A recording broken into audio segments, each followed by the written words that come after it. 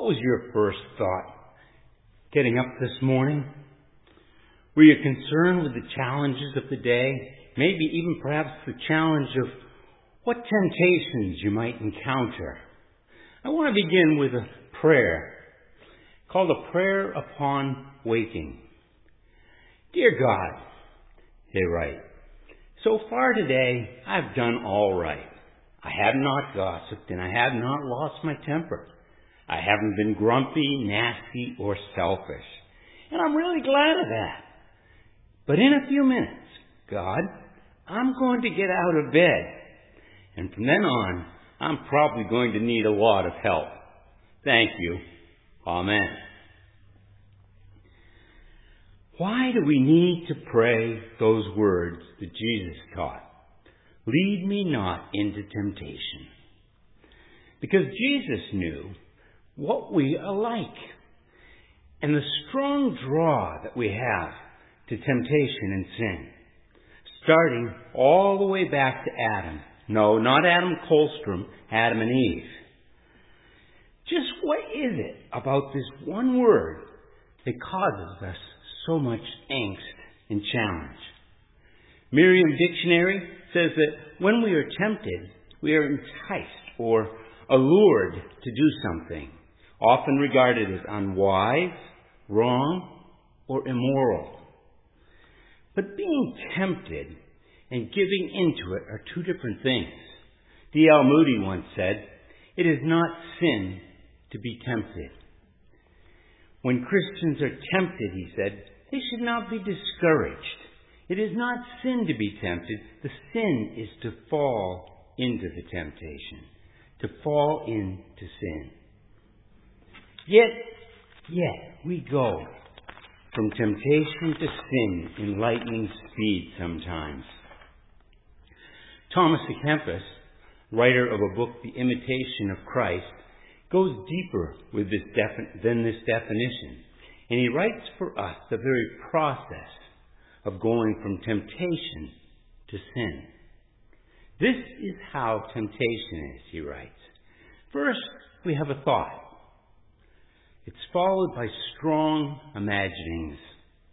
Then, the pleasure and evil emotions come in. And finally, the consent to it all. That is the gotcha moment. And you realize you fell.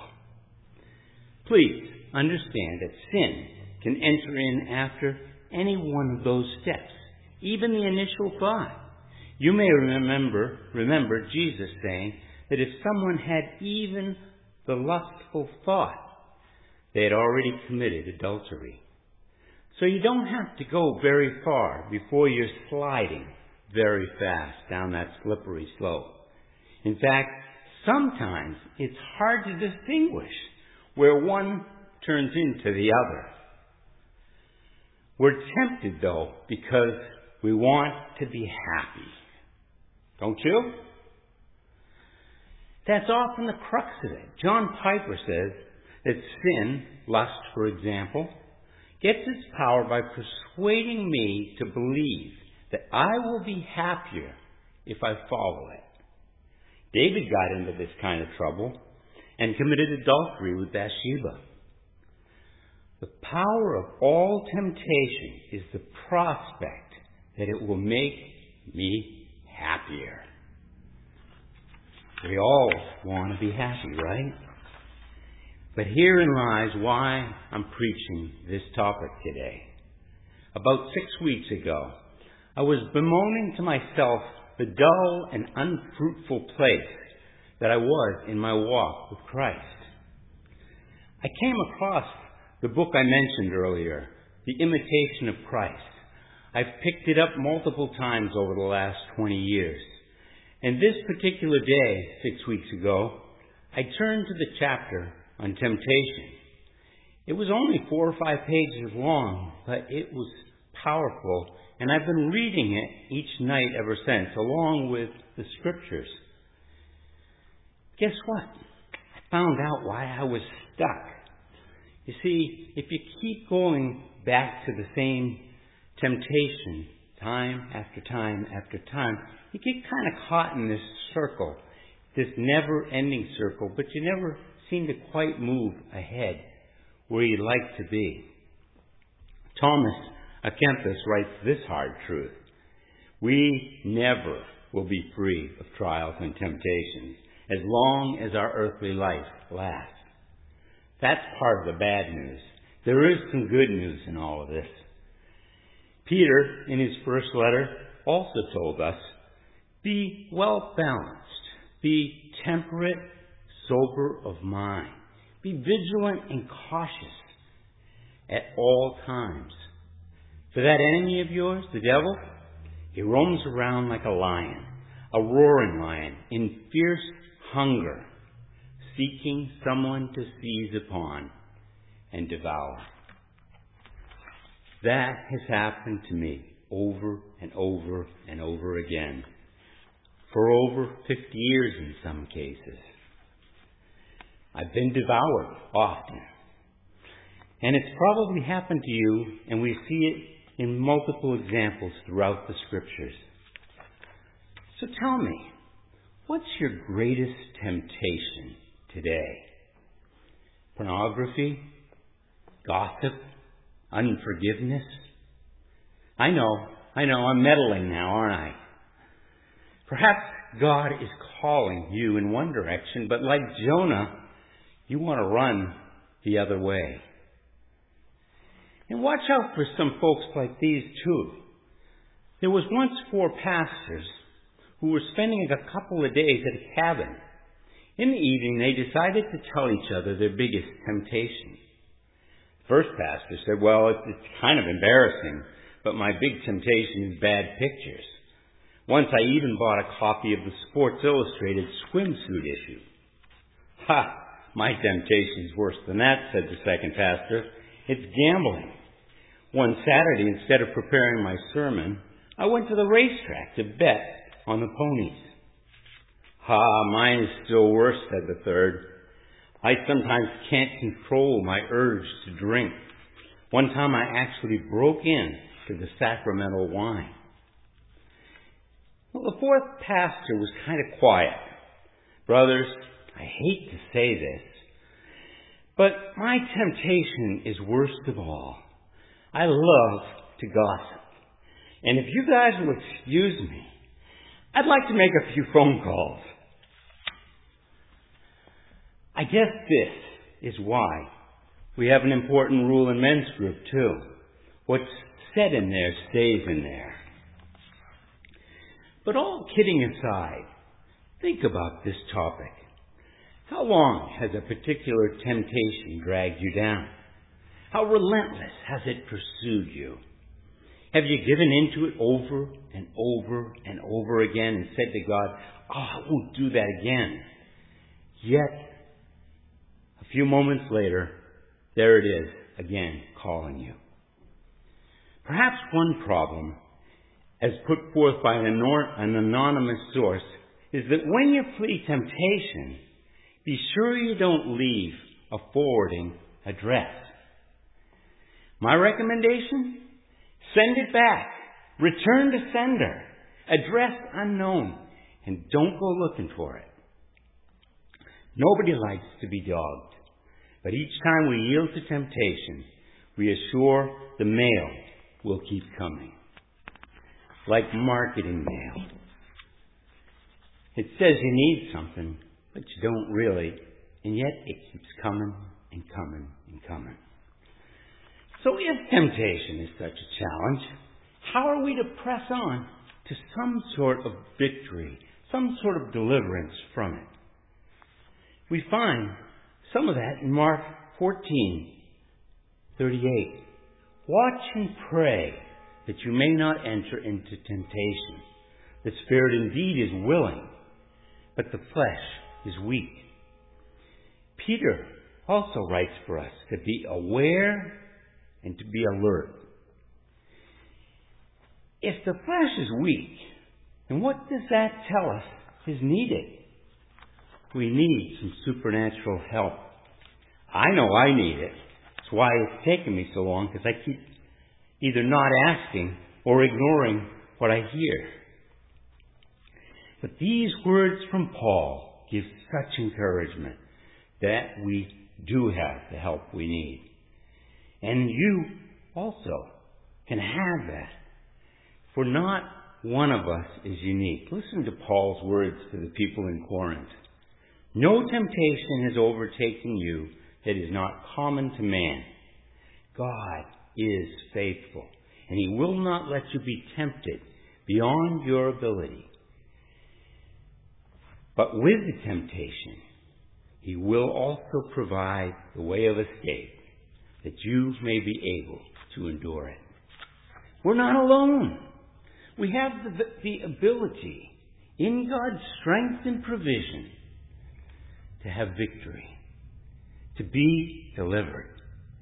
There is a way out of each and every temptation. But, how and where? In my earlier comments that brought me to this sermon today, I have felt harassed, perhaps for decades.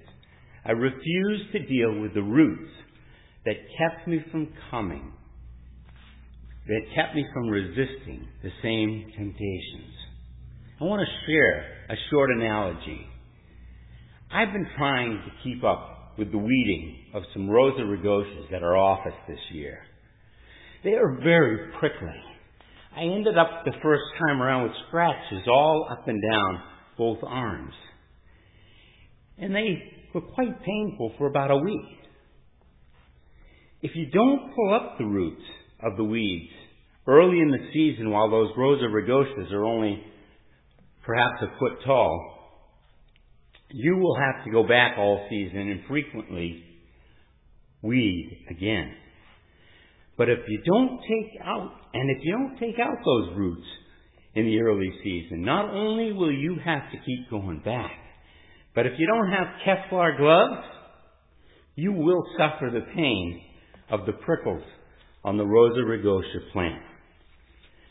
Well, succumbing to temptation is the same. You will keep coming back to the same temptation over, and it hurts more and more. There are no Kevlar gloves for this. Pull out the roots early and resist the temptations.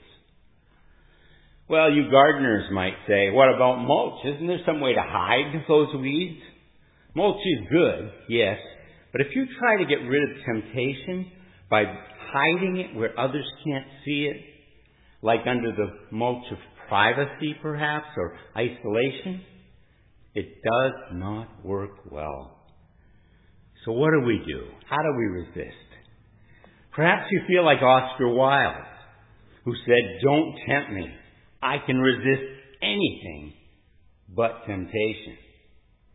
Or the words of Robert Orban, a magician and comedy writer, who says most people would like to be delivered from temptation, but would still like to keep in touch with it just a bit. Sever those ties, folks. Don't keep in touch with it. Send it back, return to sender. So what are the spiritual weapons of this battle?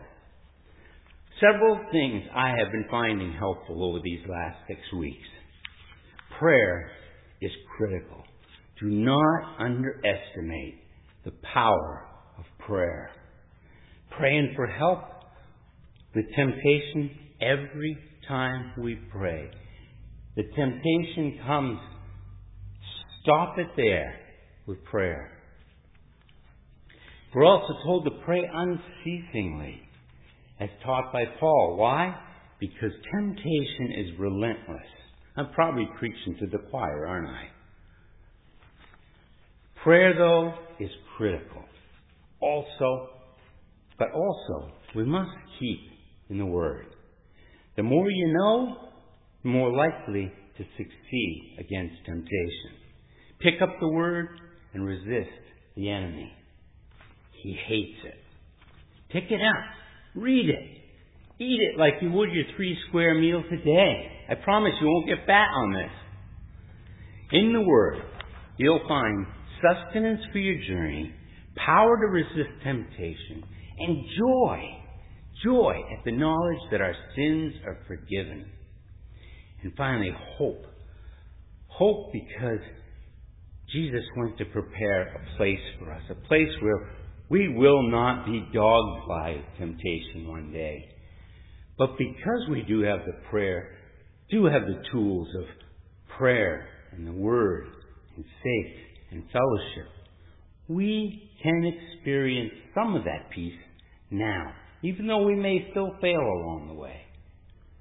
There is hope. Hope in Christ alone. Jesus came in part because we are all harassed in some way by this, but also because we were failing against the evil one's pursuit. Peter tells us, be sober-minded, be watchful. Your adversary, the devil, prowls around like a roaring lion. But here's the rest of the story.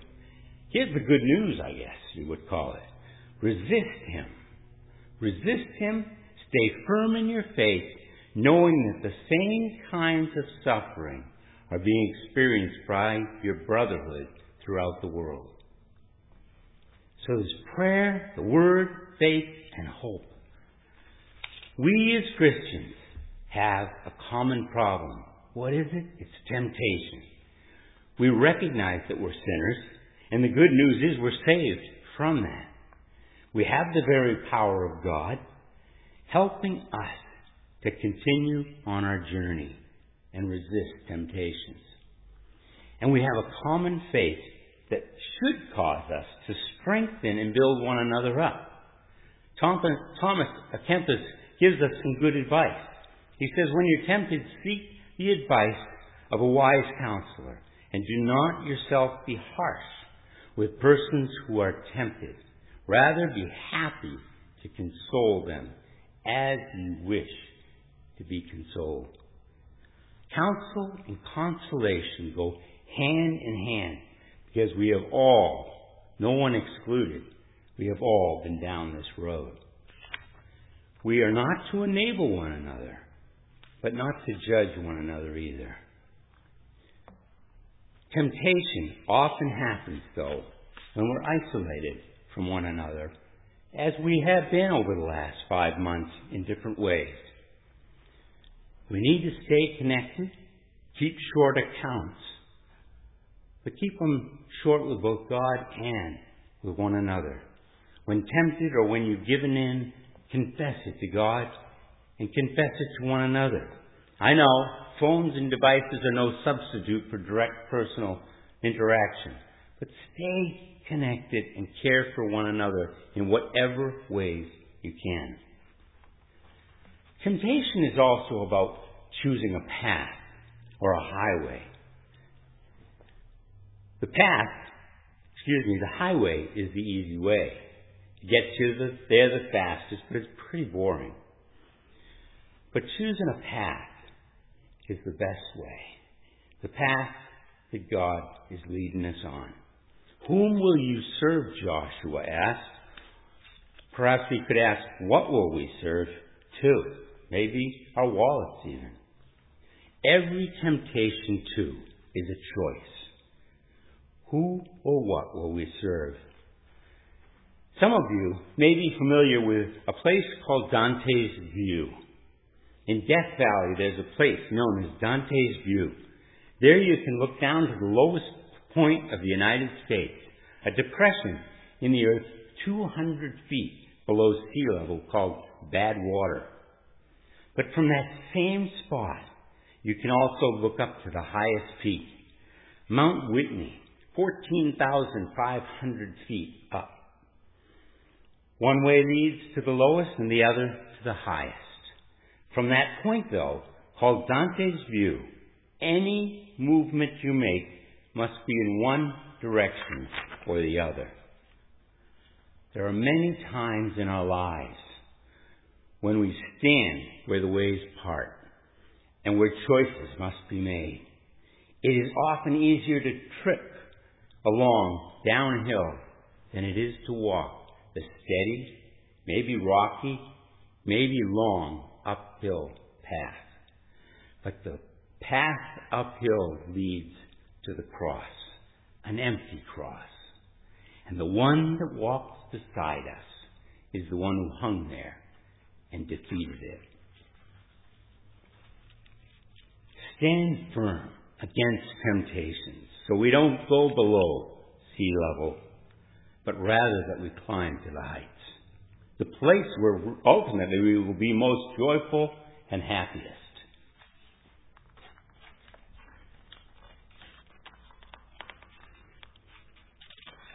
Excuse me. Praise be to God that He sent us Jesus, who has overcome the sin in our lives. That is, He paid the price for those sins.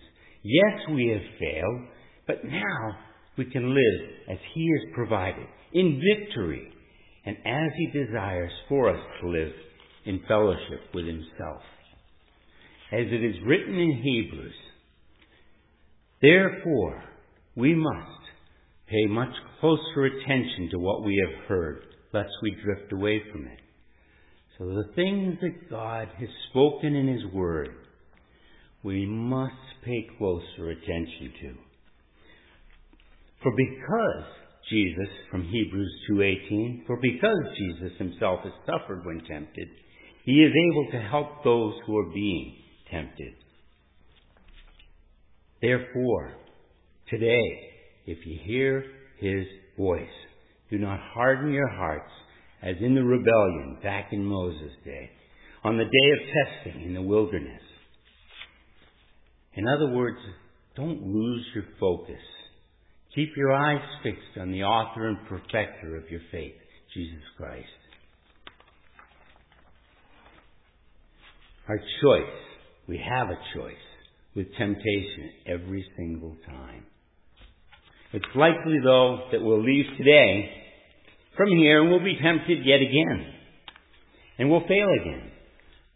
But don't despair. Confess and receive God's forgiveness again. And continue and rest in Him more and more. Never, never give up. Christ is on our side. So as we close, we take our example to live from Jesus, who was tempted but didn't sin. We take our model to love from Jesus' sacrifice and the Father's willingness to give up His only Son. We receive the power and counsel to overcome temptation and sin by the power of the Holy Spirit and the counsel and consolation of each other. So go forth in Christ's strength and encourage one another with these words.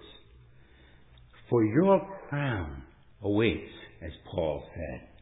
Your Father calls you home, as the Father called the prodigal. We can beat this. We can beat this temptation. I can do all things in Christ who strengthens me. Let's bow for prayer. Oh Lord, thank you. Thank you that you have provided a way out of each and every temptation. Thank you that you have given us the ability to converse with you, the ability, Lord, to read your word, to know your commandments, to understand who you are.